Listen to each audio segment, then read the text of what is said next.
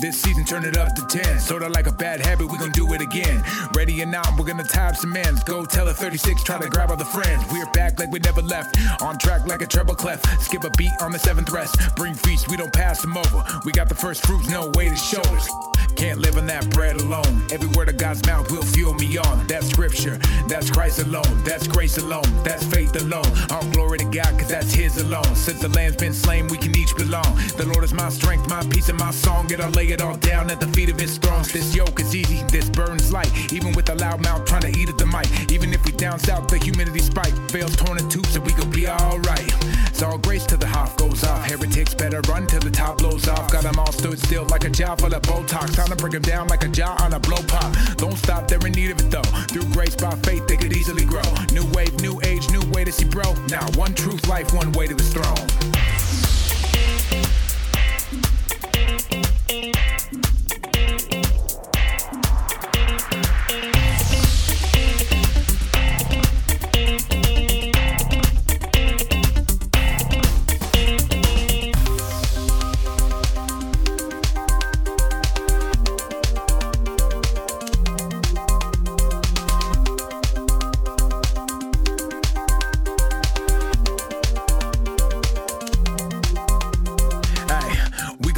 Like the cataract, Google it, we ain't dropping any rhetoric. Well, maybe so, but that's for you to find out.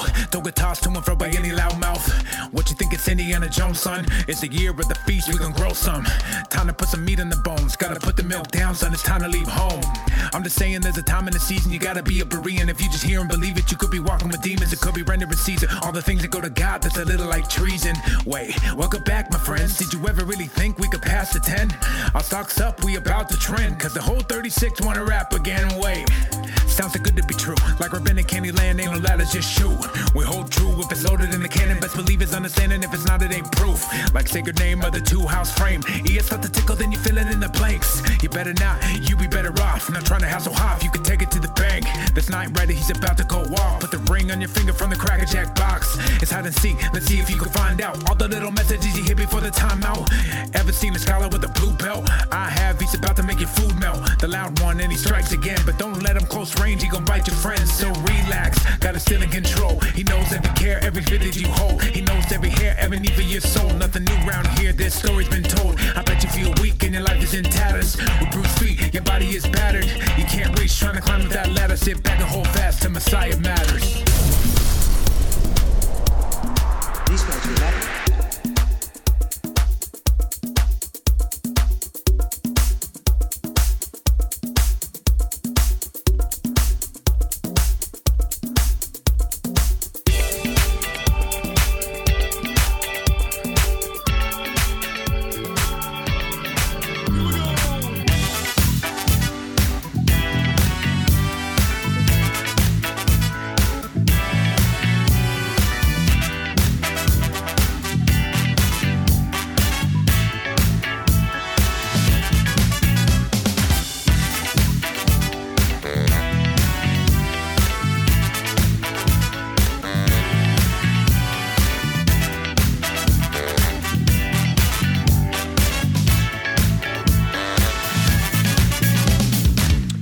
It is Wednesday, December 20th, 2023. This is Messiah Matters number 454. Drinking Twin Farms eggnog, not a sponsor yet. My name is Caleb Haig. These go to 11. Rob Banoff. Did you hear? Did you catch Nigel in there? At the very end. It's in there. It's in there. Yep. Somebody said they missed the sax. You just didn't wait long enough. It's in there. It is in there. All right. I put up the wrong producer credit. Sorry. My bad. Oh, well. Season 11, everybody. Welcome. And welcome to everybody in the chat room. We're going to have fun today. We are going to have fun today. As always. Is it going to be a good show? Predictions? I don't know. Season opener? Probably not. But we're going to try. Yeah, so we got new art. We got a new song. So everybody wanted the old song to remain. And so I obliged. I put the old song lyrics in there, reworked them a little bit, and then if you want to see the lyrics for the new part of season 11, you can go to messiahmatters.com, click on the show. Don't click anything in the drop down, just click on the show, and you'll be able to see the lyrics there from our good friend Ben. And thank you, Ben, for the work on that. I sent him over some of the things that I really enjoyed about season 10. Rabbinic Candyland was in there. What was another one? Oh, put a ring on from a Cracker Jack box. Yeah, that was a good one. And then there was also this isn't Indiana Jones adventure. Awesome. So and then he put in a little something special for me too at the very end, which was. For those who don't know, Ben is it's cryptic. It's cryptic. Ben is one of my coaches, by the way, at jiu-jitsu. And so he has a lot of fun completely slaughtering me on a daily basis. Anyway, not the point. So thank you to Ben for the wonderful lyrics and for another great season opener. I don't think we're going to be able to do anything above that next year, but who knows? Maybe we finally made it so that my job is easier. I don't have to write something every single season. I will say this though: if you look back at the progression of our intros, they have, in my opinion, gotten better and better each year. I mean, we're hitting on all cylinders right now. All right. Some things haven't changed with the new season. chegg at TorahResource.com is CHEGG at TorahResource.com. That is the email address you can send stuff to. 253-465-3205. You won't talk to us. You just talk to an answering machine. Tell us how much you love us, hate us, enjoy us. Hey, don't enjoy us. Whatever. You can tell us whatever you want. We should call it the question machine because it doesn't actually give you answers. The show is the answer machine. Yes, the question machine is ready and waiting for you on this season 11 opener. Did I say season 12? I don't know. I'm all discombobulated. Anyway, as I've already said, go to messiahmatters.com. You can find all past shows, all past seasons, everything. Listen to how horrible everything was before show 200 and even some horrible ones after that. Here's the thing. Are you ready? They weren't horrible, man. Here's the thing that I just realized. We've done more shows as Messiah Matters than we did as the Rob and Caleb show. Yeah, we did 200, was it? We did 200. We did 199, I think. Anyway, not the point. Finally, almost last but not least, TorahResource.com. Go to TorahResource.com. This show is produced by TorahResource.com. Find all sorts of stuff. Actually, I just looked this morning. The new festival schedule is up for 2024. Thank you, Mike, for doing that. So if you would like to request all of your time off, that you need for Shabbats in 2024, go to Torah Resource. It is right there. I don't even think you have to scroll unless you're on a phone. You can download it in PDF format, and then you can request all the Shabbats off if you so desire. Finally, don't forget to subscribe to this YouTube channel. It really does help us. I know it sounds weird, but it does help us. And if you're already subscribed, go ahead and give this video a thumbs up. Okay. What do you want to do, man? You want to reflect back at some of the the funny, Lakeisha, my wife last night, she was like, so do you have like a database of stuff so that you don't keep talking about the same things over and over again? I was like, no, that's all we do. We got like 5 subjects. So we just keep going back to them, but people don't notice, or they do and they just don't care. We have some interesting stuff today, so it'll be good. All right, let's just check the chat room real quick. It works. I mean, that's something I've learned is that it doesn't work. The nature of what I believe is our core message is it's not an infinite amount of content. It's very fixed content. I mean, we're just talking about what the scriptures teach. Let's do this. But the context, the world context that we're in keeps shifting and waves of this and waves of this and whispers of this keep coming almost in cyclical, like an El Nino kind of thing. Like pretty soon there's going to be a sacred name sweep again, or there's going to be a, Hebrew word picture sweep again. So for the opener of season 11, tell me, what do you think the core message is of Messiah. I got a new one. I got a new way to describe our core message. But go ahead. Well, off the top of my head, being the Gematria Midrash person I am, yes, I'd say Revelation 11. This is Babylon. New. Babylon is fallen. That's it. That's the core message. Yeah, Babylon is fallen. I get that. Okay. And we're just back to the scriptures, you know. In other words, as the institutions of the world that people have depended on and relied upon, and imagined as being like stable in the long term, that as those collapse, people have a crisis of meaning, and their compass of what they thought was north, it starts spinning. And so I think, that our voice, Lord willing, will just be one of the many that are loud and clear, pointing people back to the truth of the Word of God and to covenantal belonging as the true coordinates of our souls, of the redeemed, is found within the Abrahamic covenant. And that's where blessing is. And that's how we understand the gospel accurately. So I want to give you my definition, but I'm going to do that after I respond to what you said, because I think like the way that is Babylon. I understand what you're saying. Babylon has fallen. I agree with you on that. However, I think that Babylon continues to grab our generation in many ways. And so last night, my wife and I were talking about some articles that we were reading on the Daily Wire, and the polls that they've done that they're looking at that are things like, do you support Israel or Gaza? And they found that the younger the person is, the more apt they are to support Gaza. And then they got into more broader questions about, do you think that whiteness is a problem? These kind of things. And what they found was that the younger generation, the reason that they're justifying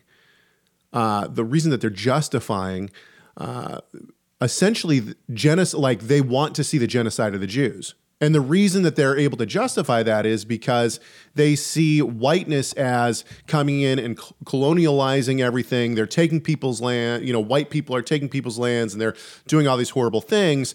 And they equate the same thing with the Jews.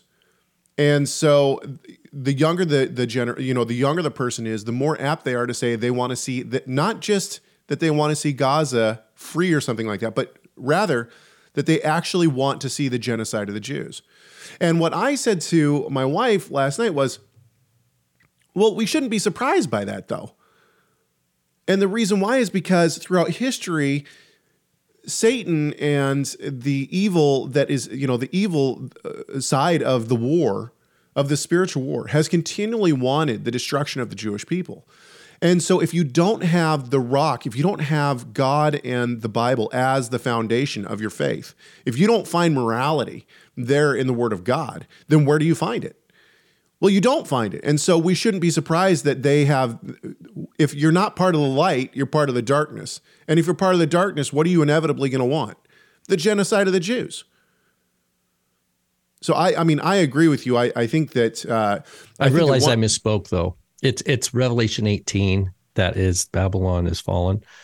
The 11 one that I had in mind, but my brain did a skip, is it's the two witnesses, the two lampstands, and the two olive trees, which I take as kind of like two of the same thing. It's like 1-1. It's like it's like when Pharaoh has the dream, he has two different dreams. He has a dream of the cattle, and then the dreams of the right of the and Joseph says the dreams are the same. They're one. Right. They're one in the same dream. And the fact that that it was repeated means the matter is sure. And so I was just, my play, again, this is just midrashic play. I'm not a prophet, but the 1-1 of 11 is like two witnesses, right? It's two olive trees, which is just one. It's just an olive tree, but it's just reaffirmed image. That's what why it's two. And then the lampstand, the double lampstand.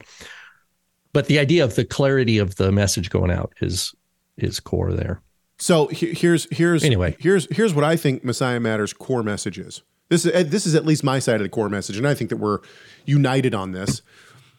My belief and my message is that the gospel is covenant inclusion. It is covenant membership. And that is good news because it reflects the character of God. Right. There's no good news without God's character being revealed.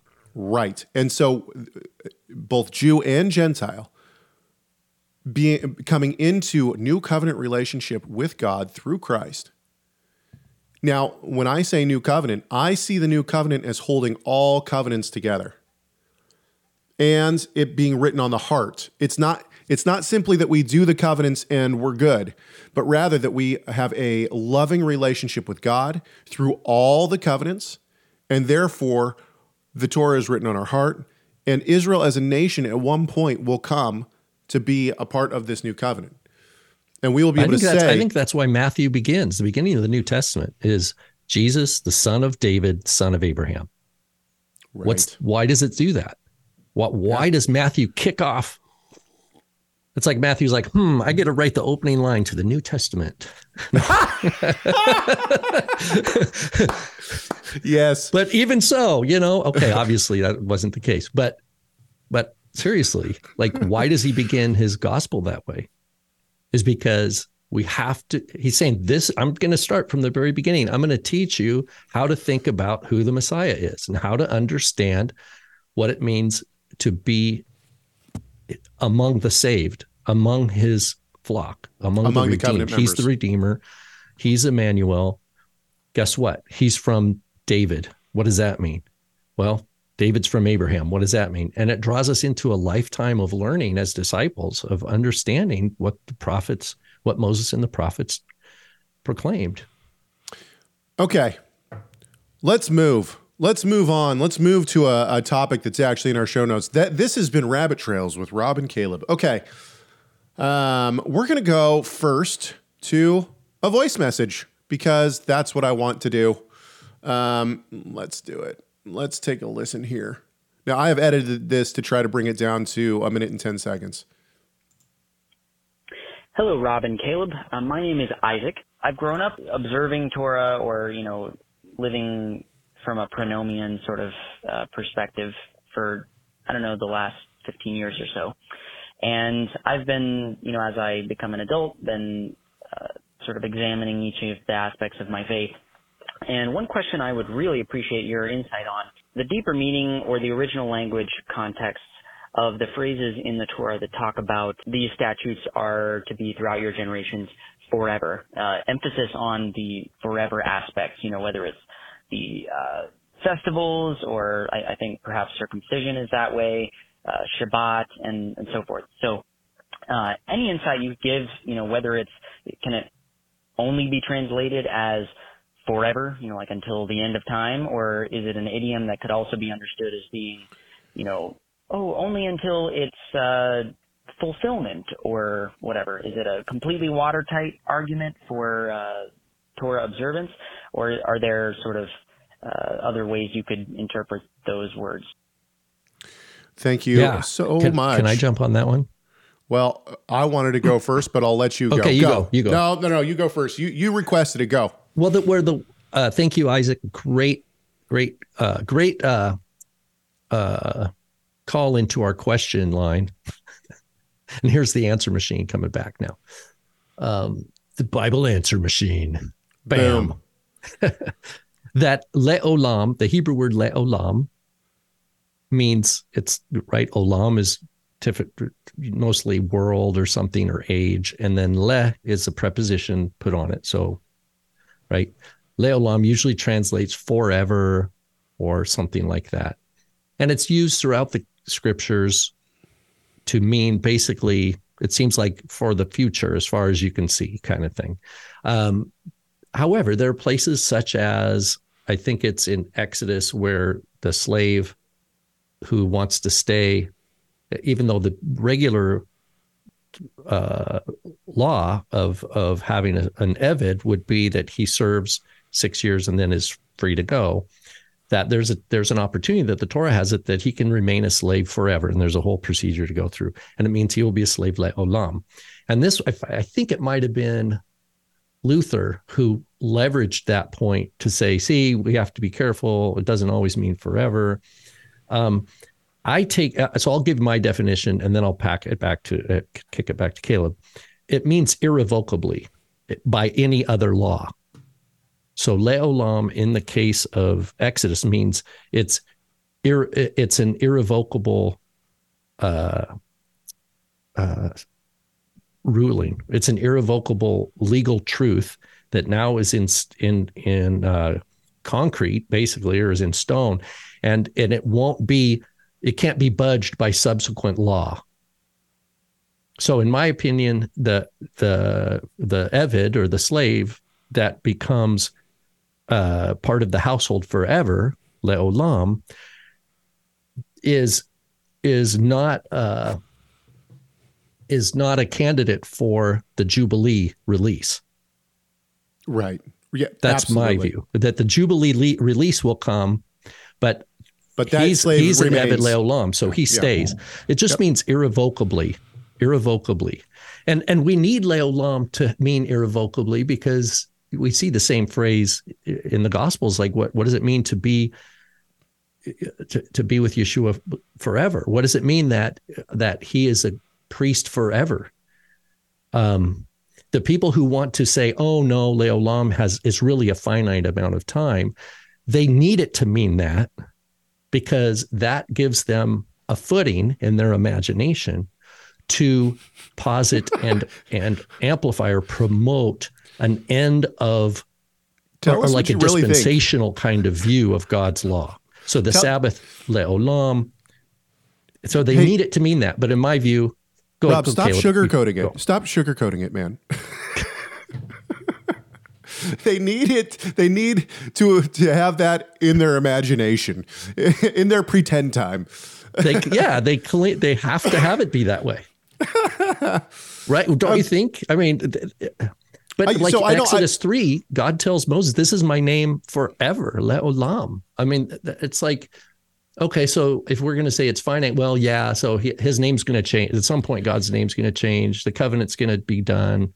Actually, so I do want to talk. I do want to just comment on because this has really been on my mind a lot recently, and so this is probably another fairly long rabbit trail, but just that notion of like looking at some of these apologists and listening to pastors and whatnot a lot, right? Because I do that a lot. I listen to a lot of podcasts, listen to a lot of pastors teach and whatnot, and like how can these people, so like you said, they need it to be like that in their imagination. And I guess the question that I'm asking myself is, how can people be so bought into something that is so clearly against Scripture, right? And now I'm just looking at like the little nuances, like things that you would never think to yourself, like, well, I mean, this doesn't really matter, right? This is such a small thing.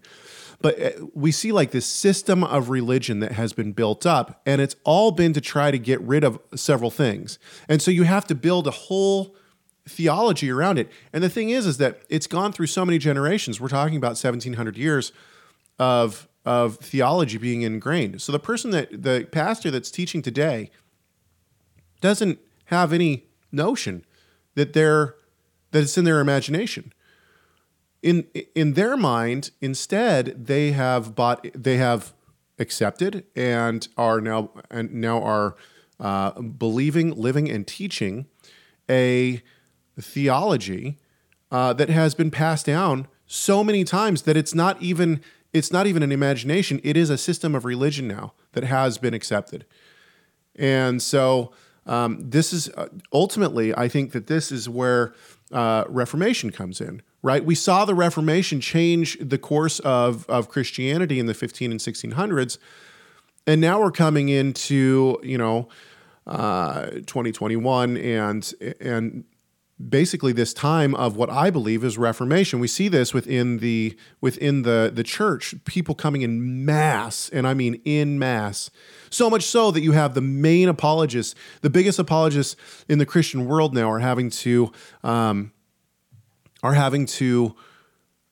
respond use tactics to try to brush under the rug the biblical, the biblical truth that the Lord is bringing to the forefront. Okay, that was quite a rabbit trail. Did you want me to let you continue on, or did you want me to go with the? Oh, there's so much pinging in my brain right now. I mean, I'm thinking of your mention of the reformers, interactions I've had with Catholics on X.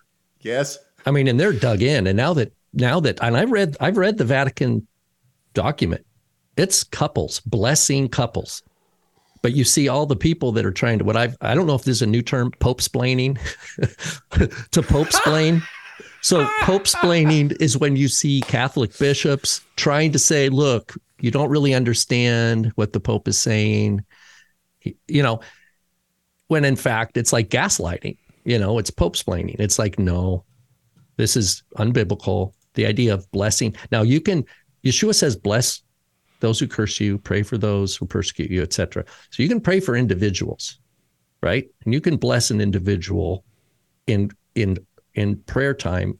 And what does that mean? That means you're asking God, you're interceding that God would bring them to repentance. You're not affirming their lifestyle. But if you're going to bless a couple, if now that couple is being recognized and you're seeking blessing for that couple, I don't see how that can happen without affirming the state of the couple's relationship. I think that's anti-biblical, against the Bible. So in any event, that's one thing, but you see the idea of they see the Catholic traditions as not traditions of men. They believe it's all from God. But what the link to the reformers that you're talking about is that's now, you have Catholics that are reeling because they disagree with the Pope. Right. And they have a crisis of authority. So now they're going to have to do the same thing that they were mad at the reformers for doing. It's like picking and choosing within the quote capital C church, as they imagine. My imagination, that's our main word for today. It's a crisis of authority. Like, what happens when you don't like what the Pope says, right? Well, you just go to your bishops then.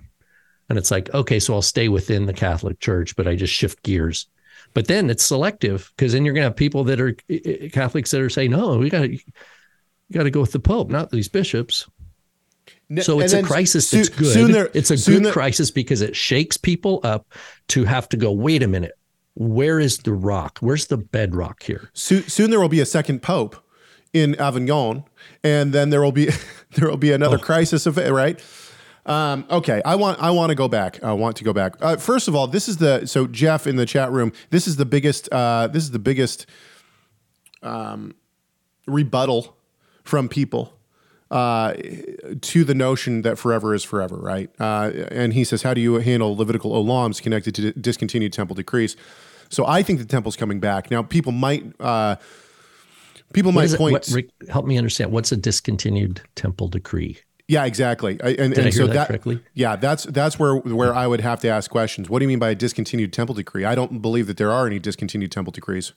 Well, there's times where the temple was destroyed. That's certain. I mean, right. Jeremiah said the temple would be destroyed. Isaiah said the temple would be destroyed. But the covenant remained, and we know that the covenant endured because what was revealed to Jeremiah that Daniel followed up on was that the land will keep her Sabbaths. Right. So that the nature of the exile and the destruction was framed by the enduring covenant promises. It wasn't an obliteration of the promises. It was shifting into curse mode. Okay, the covenant stipulates, well, it's like you go default on, like, don't make your car payment. What happens, right? It shifts into, there's a legal definition of what happens if you default on something. Wait. This is a great analogy. And the reason why is because, you know what? If you come and, you get something taken away, if somebody comes and steals your car, guess what? You still have to pay the payment. You still got to pay for it. It doesn't mean that your payment goes away. It means that you don't have a car anymore. And it's just like the temple. The temple was taken away by God because Israel rejected Christ. But that doesn't mean that the laws are done away with. We see the temple coming back. However, this is not Daniel prays, right? Daniel still we know from Daniel that his relationship to how he understands the covenant, how he understands his relationship as a Jew in exile who walks with God, it's still framed by the covenant. Right. And he's concerned about what he puts in his body, concerned about what he eats. He prays 3 times a day towards Jerusalem. Why? There's no temple there. Why? Daniel, how come, no other educated Jew went to Daniel, I know you're wise and you're a prophet of God. But that's all done away with, man. I think you've missed something. The Leolams are over, buddy. It says he prayed at the time of the offering. Okay, so these are things that remind us, and that's true. So my viewpoint is that we're in an extended exile, waiting for Yeshua to return. We're not in it's like an expanded Babylonian exile. That's it. Okay, I'm going to respond now to Isaac. So maybe this will help Isaac. So the passage that I think Rob brought up, so I thought this is possibly another rabbit trail. I thought about this for a few seconds. It's probably hogwash. It's probably not. It's probably wrong, and I'm sure I'll get corrected by Rob on this. However, I thought to myself, well, what if the slave continues to be a slave in the kingdom? We see in Matthew 5:17 and following that there is least in the kingdom and great in the kingdom. Are there going to be people cleaning toilets in the kingdom? It's possible, right? I mean, we see Adam and Eve in what I would consider to be the covenant, the kingdom before the fall. They're still having to garden. They're still having to take care of animals. They're still working, right? They're working the land still. So for a split second, I thought to myself, well, maybe it does mean forever. But even if we take Rob's definition here, that it just can't, which I love, by the way, the idea that it can't be superseded by another law, that's great. However, I do think that olam oftentimes can mean forever. And I'll give you an example. If we go to Psalm 111, we'll read the whole thing because it's not that long. Praise the Lord. I will give thanks to the Lord with my whole heart. In the company of the upright in the congregation, great are the works of the Lord, studied by all who delight in them. Full of splendor and majesty is his work, and his righteousness endures forever. So the first forever in verse 3, the question that I would ask does this mean for all eternity, without ceasing ever? No matter if the world ends or not, is this forever a forever? And I think the answer is absolutely. He has caused his wondrous works to be remembered. The Lord, gracious and merciful, he provides food to those who fear him. He remembers his covenant forever. So does God remember his covenant forever? Now, some people are going to say, well, this is the new covenant. That's fine. I believe that all covenants are wrapped up into the new covenant. And the stipulations for the new covenant are what? The covenant of Moses, right? The covenant of Sinai. Going on, verse 6, he has shown his people the power of his works in giving them the inheritance of the nations. The works of his hands are faithful and just. All his precepts are trustworthy. They are established forever and ever. What are established forever and ever? His precepts, to be performed with faithfulness and uprightness. How long do they go on? Forever and ever.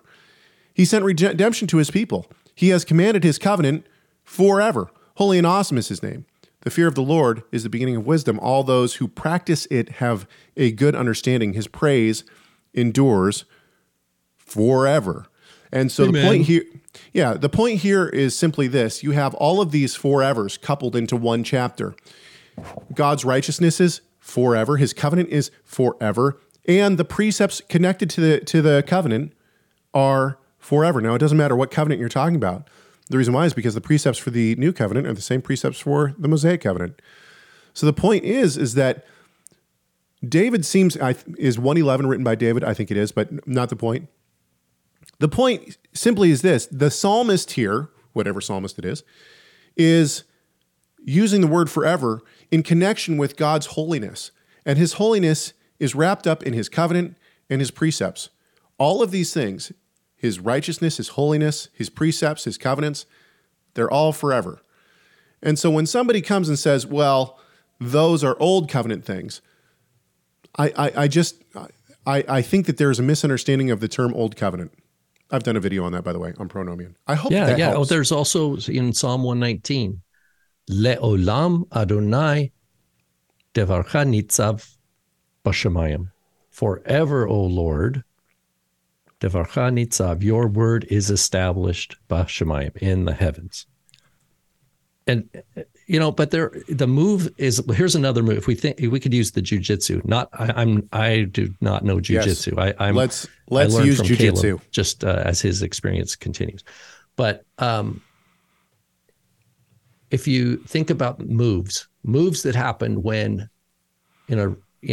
okay, I don't like where this is headed. I don't like being confronted that I need, that the Sabbath is still a thing, because that's like a headlock and I'm going to pass out kind of thing. So it's like, or whatever. So it's like, I need a move to get out of it. And one move would be, well, I'm not Israel. So sure. His word is established in the heavens. It's a covenant with Israel. And maybe this gets into a little bit of the dispensation. Like, God has a covenant with Israel, but the church is a new thing, right? And so that's a move that a Christian jiu-jitsu trainee might try to move, right? Another is, so that's affirming that it's forever between God and Israel, but then trying to carve out a space for a person to say, you know what, I'm not part of that. I benefit from Christ's blood in a unique way that's not part of that other thing. And that seems to be a move that people will make. And then they feel like they can breathe and not feel any kind of obligation to the law. Another move is kind of what I hear Caleb suggesting that people might make, is like, oh no, wait a minute. That's all done away. Like it was true. If I was born, 2,500 years ago, yeah, I would have been under that also. But because I was born and became a believer after the cross, I'm in a new moment of history. And so all that's done away. And that's just ancient Israel stuff. It doesn't apply to Jews or Gentiles. Jews need to become part of the church. And that's another move that kind of releases, it's not the same move, but both try to create some breathing room so they can stay in the wrestling match a little bit longer, right? So they can stay on the mat, but they're not released yet, in my opinion. Those are not sufficient positions. They're not survivable long run. There is a interesting question that has made me think now, and in the chat room, Kristen is asking about the fact that now we are a temple of the Holy Spirit. And so she's asking, does that mean that we will have a brick and mortar temple again? Now, I've already responded that we believe that there will be a brick and mortar temple at some point. However, that's not the point, or that's not the question that I'm thinking of now. I would suggest that people have always been, who are part of the new covenant. Once again, I don't believe that the new covenant is time bound. So let's put it this way: was Abraham the model believer who's saved by faith, according to Paul in Galatians 3? Was Abraham a temple of the Holy Spirit? Now, I'm going to say yes, he was. I think that the Holy Spirit indwelled people then, just as the Holy Spirit indwells people now for salvation. So Paul tells us in Romans 8 that a person cannot be saved unless he has the Spirit of Christ and the Spirit of his Father. What is that? That's the Holy Spirit. With God. You can't walk with God without the Holy Spirit. Right. Right. I mean, that's the whole point of Hebrews 11, is saying, look, Enoch, Noah, Abraham, right? They walked with God. They were pleasing to God. Well, you can't, without faith, it's impossible to please him. And faith is a gift of the Holy Spirit. So I agree. Yeah. That you can't, that's the problem. That's the problem of the church is a new entity at Pentecost or something. It's God's new plan. God, the church's plan B, he was, Israel, poor saps. They didn't get it. They thought that you had to please God by your works. I think that's the worst move that the church, that believers have ever made. I think that we go back to the jiu-jitsu analogy. That move right there is something that the white belts do, but everybody's done it, right? Everybody has pushed against the person on top of them and then gotten armbarred. It just happens. It's what happens. And you get armbarred so many times that way that finally, after about a year and a half, you start going like this instead so you don't get armbarred. But it happens time and time and time and time again. I think that every single person in the past 15 years that's been in the church has essentially said, in one way or another, Israel and the church are separate. And most of them have gone as far as to say the church replaces Israel.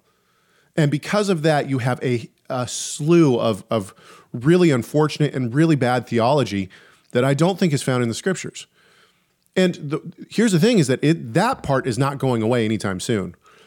The notion, and the reason, once again, back to Rob's idea that you have to make these moves to try to, make the theology fit, right? Now I'm coupling both of our ideas, but you make all these moves to try to make this theology fit.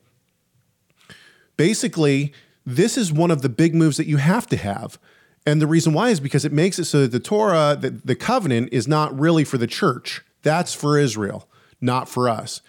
But this also brings up, horrible replacement theology, which has been the source of persecution for the Jews. It's been, it's just the source of a lot of bad theology, in my opinion.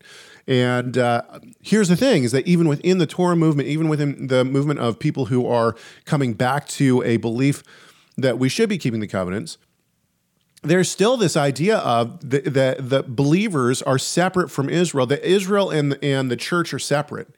And so we're not actually moving away from this in the way that we should be, even within the Torah movement. And that's unfortunate. Remember how, back to Hebrews 11, how it tells, and I don't have it in front of me, but it says that Abraham and the patriarchs, Abraham, Isaac, and Jacob, they dwelled in tents because they were looking for a city whose foundations was God. Okay. Hebrews, right? Yeah. Okay. What that means is it's the same thing that back to Paul in Galatians, I think it's in chapter 4, where he says, Jerusalem above is our mother, right? That Sarah is our citizenship is from the Jerusalem above. That's why Daniel continued to behave the way he did, even in exile, because his citizenship was not defined by a brick and mortar temple. Right. It was defined by who we are as God's people, as the people are the temple of God, and their citizenship is their relationship with God. But because our citizenship is in heaven, in the heavenly Jerusalem, doesn't mean that there's no physical Jerusalem ever. Right. Or physical temple ever. It's a both. So, but I can understand if people think if they don't realize that where their citizenship is as God, a part of God's people, if they associate it with the destroyed temple, well, they're going to just weep at the Wailing Wall. Right. Yeah. Which isn't even part of the temple. I mean, it's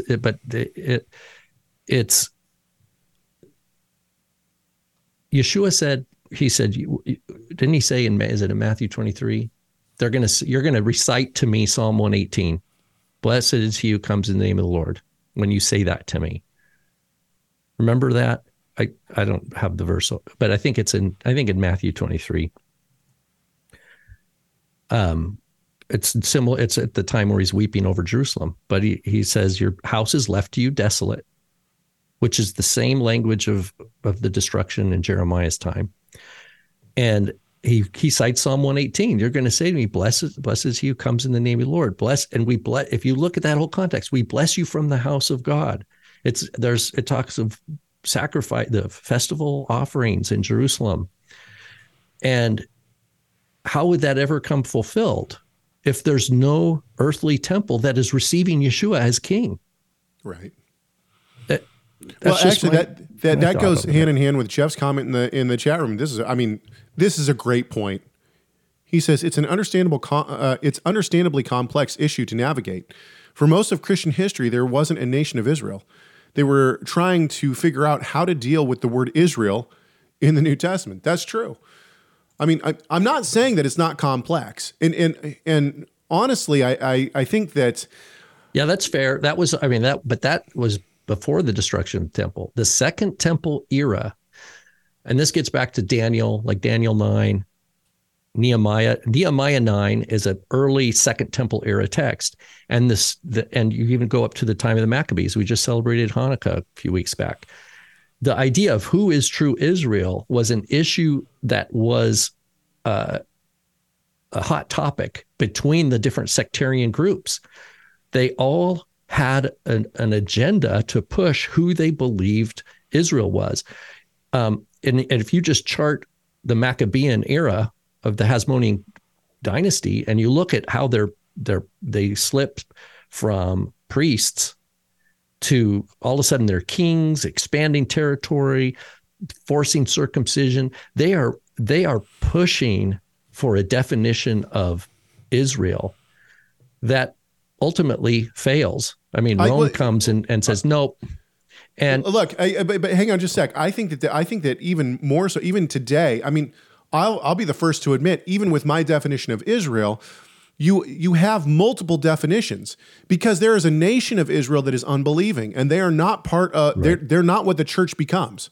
And even in the scriptures, you have Israel, then you have covenant Israel. Like there's the people who wander, who don't see, they're not able to enter the land. So they're called Israel, but they're not part of the covenant, right? They die in the wilderness.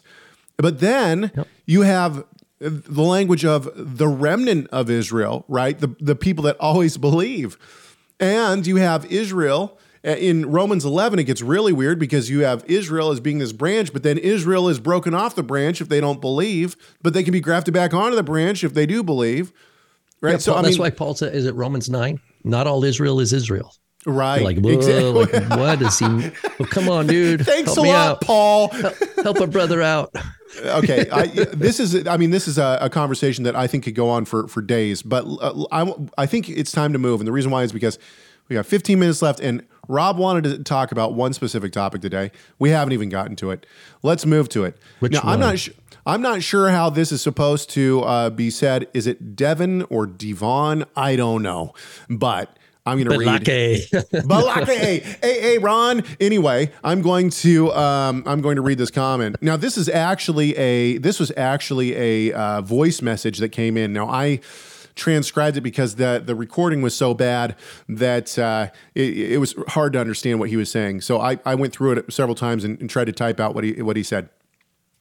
My question is this: is there a passage in the Old Testament that talks about being under the law? To me, it seemed like in Messiah Matters 4:5-2, you were suggesting that the prophet Daniel gave such a definition. If that is what you were suggesting, is there such a passage that you could cite? Are there any other Old Testament passages that talk about being under the law? Rob? Awesome. Thank you. Yeah, absolutely. I would say the curse, I would say first go to Deuteronomy. Is it Deuteronomy 28 or 26 or 27, 28, 29, where it's going over blessings and curses. So that text, end of Leviticus kind of thing. I don't know. I don't remember the exact chapter, but it's like the end of Leviticus where it's talking about, look, it's just going to get worse. Like, it's only going to get, it's like a defiant child. It's like, look, I'm going to put you in timeout.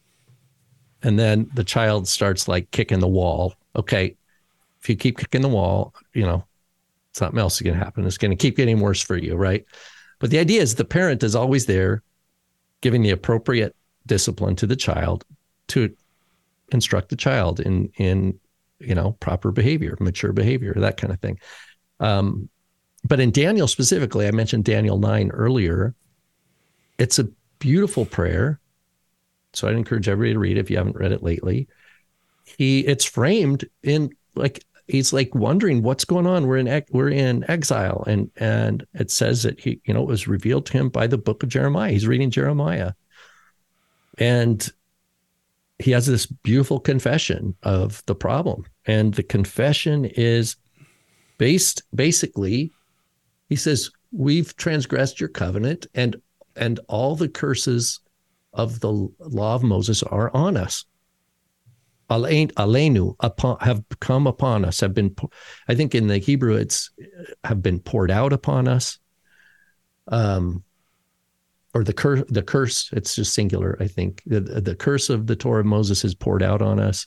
I think the Septuagint has come upon us. But the idea is that if something is upon you, it means that he's basically saying we are under it. Like we are under. Now, to be under the law, though, there doesn't mean he's under the covenant blessings right there. He means it's the gravitous consequences, the negative consequences of transgression. That's what it means in Daniel. And I think there's similar language in Nehemiah 9, particularly in Nehemiah 9, if I remember right, he's talking about, look, we're back in the land. We've got a temple being restored, and we're still slaves. Right. We're slaves in our own land. So that's where we realize that this idea of exile is there's a spiritual exile. Israel can be in the land, they can have a temple, and they're still spiritually slaves. They're still slaves in exile. Paul's making the same point in Galatians, where he says they slave away in Jerusalem, the Jerusalem below, or the Jerusalem that now is, and Hagar, that whole thing, I think at the end of Galatians chapter 4. It's an image of and it's the same thing. Yeshua says, not one of these, they're looking how beautiful this temple is. He says, not one stone's going to be left on another. And because it's like Yeshua sees the situation differently, there is an enduring spiritual exile that it was not remedied throughout the whole Second Temple period. Now, God, through, I believe, the Maccabean reclaim of and cleansing of the temple, was God ordained that. And because Messiah was going to come to the temple, Messiah was going to come to the temple and knock over the tables of the money changers, and he was going to, proclaim, the truth from the temple. His disciples would teach in that temple. But he would also come and say that it was going to be destroyed. But this is all to be understood, in my view, in terms of the underlying enduring covenant framework. That's the only way that any of this all is understood, as enduring covenant terms, and then the blessing and the curses as part of that enduring covenantal context. So when Yeshua says that not one stone's going to be left on another, but then in another breath, he says, you're going to say to me, blessed is he who comes in the name of the Lord to receive me back to the temple. Though he's not speaking out of two sides of his mouth. He's not schizophrenic.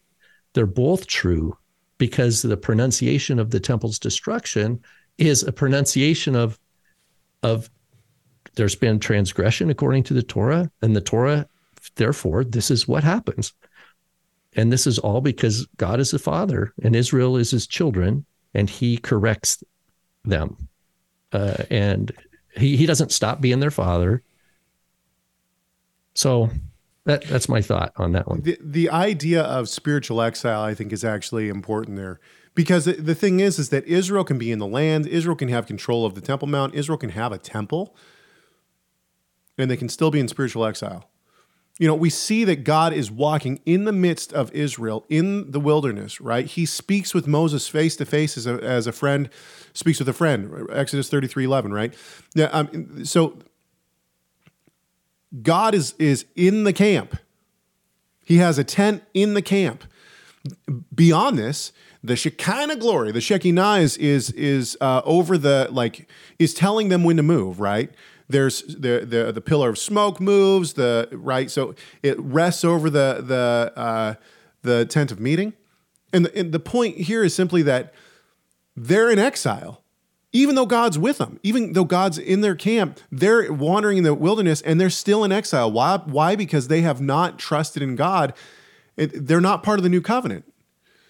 And so that generation wanders. When John the Baptist goes out to the Jordan, I've argued in multiple writings that I think that the reason he goes out to the Jordan is because he sees Israel, even though they're in the land, even though they have a temple, he sees them as in spiritual exile. Now, granted, I will give that at that point in time, they were still under Roman rule. So it could be argued, well, he thought that because they were under Roman rule, they weren't free to serve God as they pleased.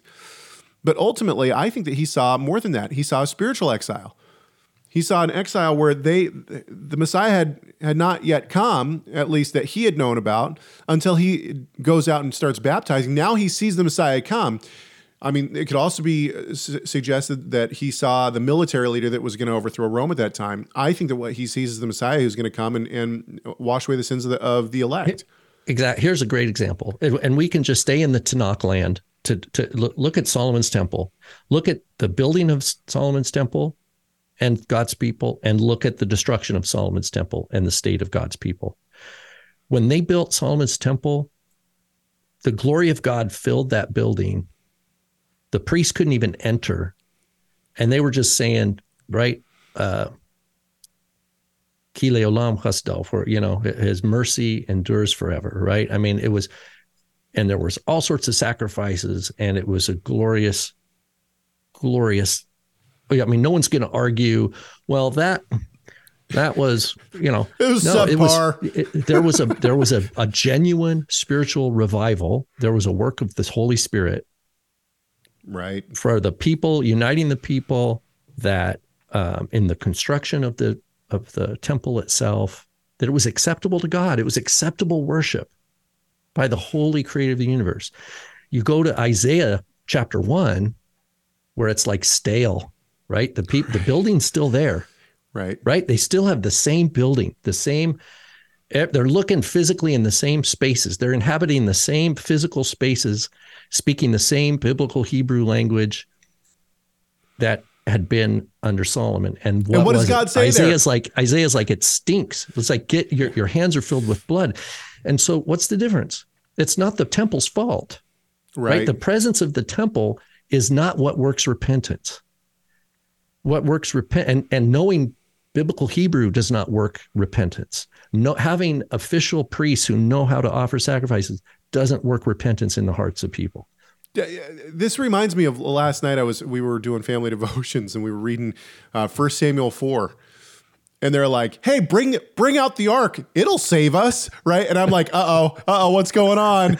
And my kids are like, airplane going quickly. My kids are like, that's not what's going to save them. I was like, exactly, that's not what's going to save them.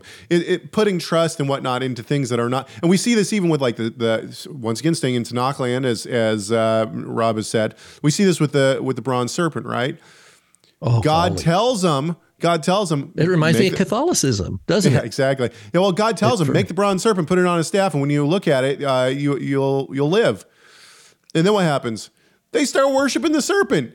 Come on. But then the question is do we do the same thing in our own day? And I think that many times as believers, we do, without even knowing it. We put ourselves on the pole and look to ourselves much of the time instead of looking to God. So it's easy to point the finger when we're looking in retrospect to the people in the Tanakh, but ultimately it's part of our culture that we please self, right? We're self-pleasing, and so it's this worship of self in our day and age that I think is prevalent, and a lot of the time I think that we don't even realize it. All right. We are the way I would put it is this: is our true situation is we are in desperate need for Messiah's return. Yes. Yeah. And if that desperation for Messiah's justice to come to the earth is not permeating your thoughts, if it's not permeating your life, then I would suggest you still have some investment in worldly institutions and hopes for worldly institutions that in the long run, are they're going to be crumbling kingdoms of men again. Once again, Rob just sugarcoating everything for us. Tell us how you really feel, Rob. Tell us how you really feel. All right. Maranatha, man. Maranatha. So this has been the season 11 opener. I think I said season 12 when we started. It's not season 12. It's season minus 11. one. Season 12 minus one. Yeah, exactly. I think that, I think we're going to end it there. We will be back. Now, check this out. We're not doing Mystery Bible Theater 3000 for 2 weeks now. So you won't get one on Friday. You won't get one the next Friday. We're taking off until the beginning of January. But we will be back next week with a Messiah Matters. So send all of your questions. Yeah, thanks for the good content, Clint. We got some good content, I know, from him. Yes, absolutely. Okay, so if you want to help with the good content, please do. See Hegg at TorahResource.com, CHEGG at TorahResource.com. You can also call our question line, 253-465-3205. It's 253-465-3205. And certainly, last but not least, do not forget to subscribe to this YouTube channel. If you've already subscribed, please go ahead, give it a thumbs up. I know it sounds weird, but it really does help us. All right. We hope that this conversation has done at least one thing. That is to glorify our great God and Savior, Yeshua the Messiah. Why? Well, you know why. Because Messiah matters.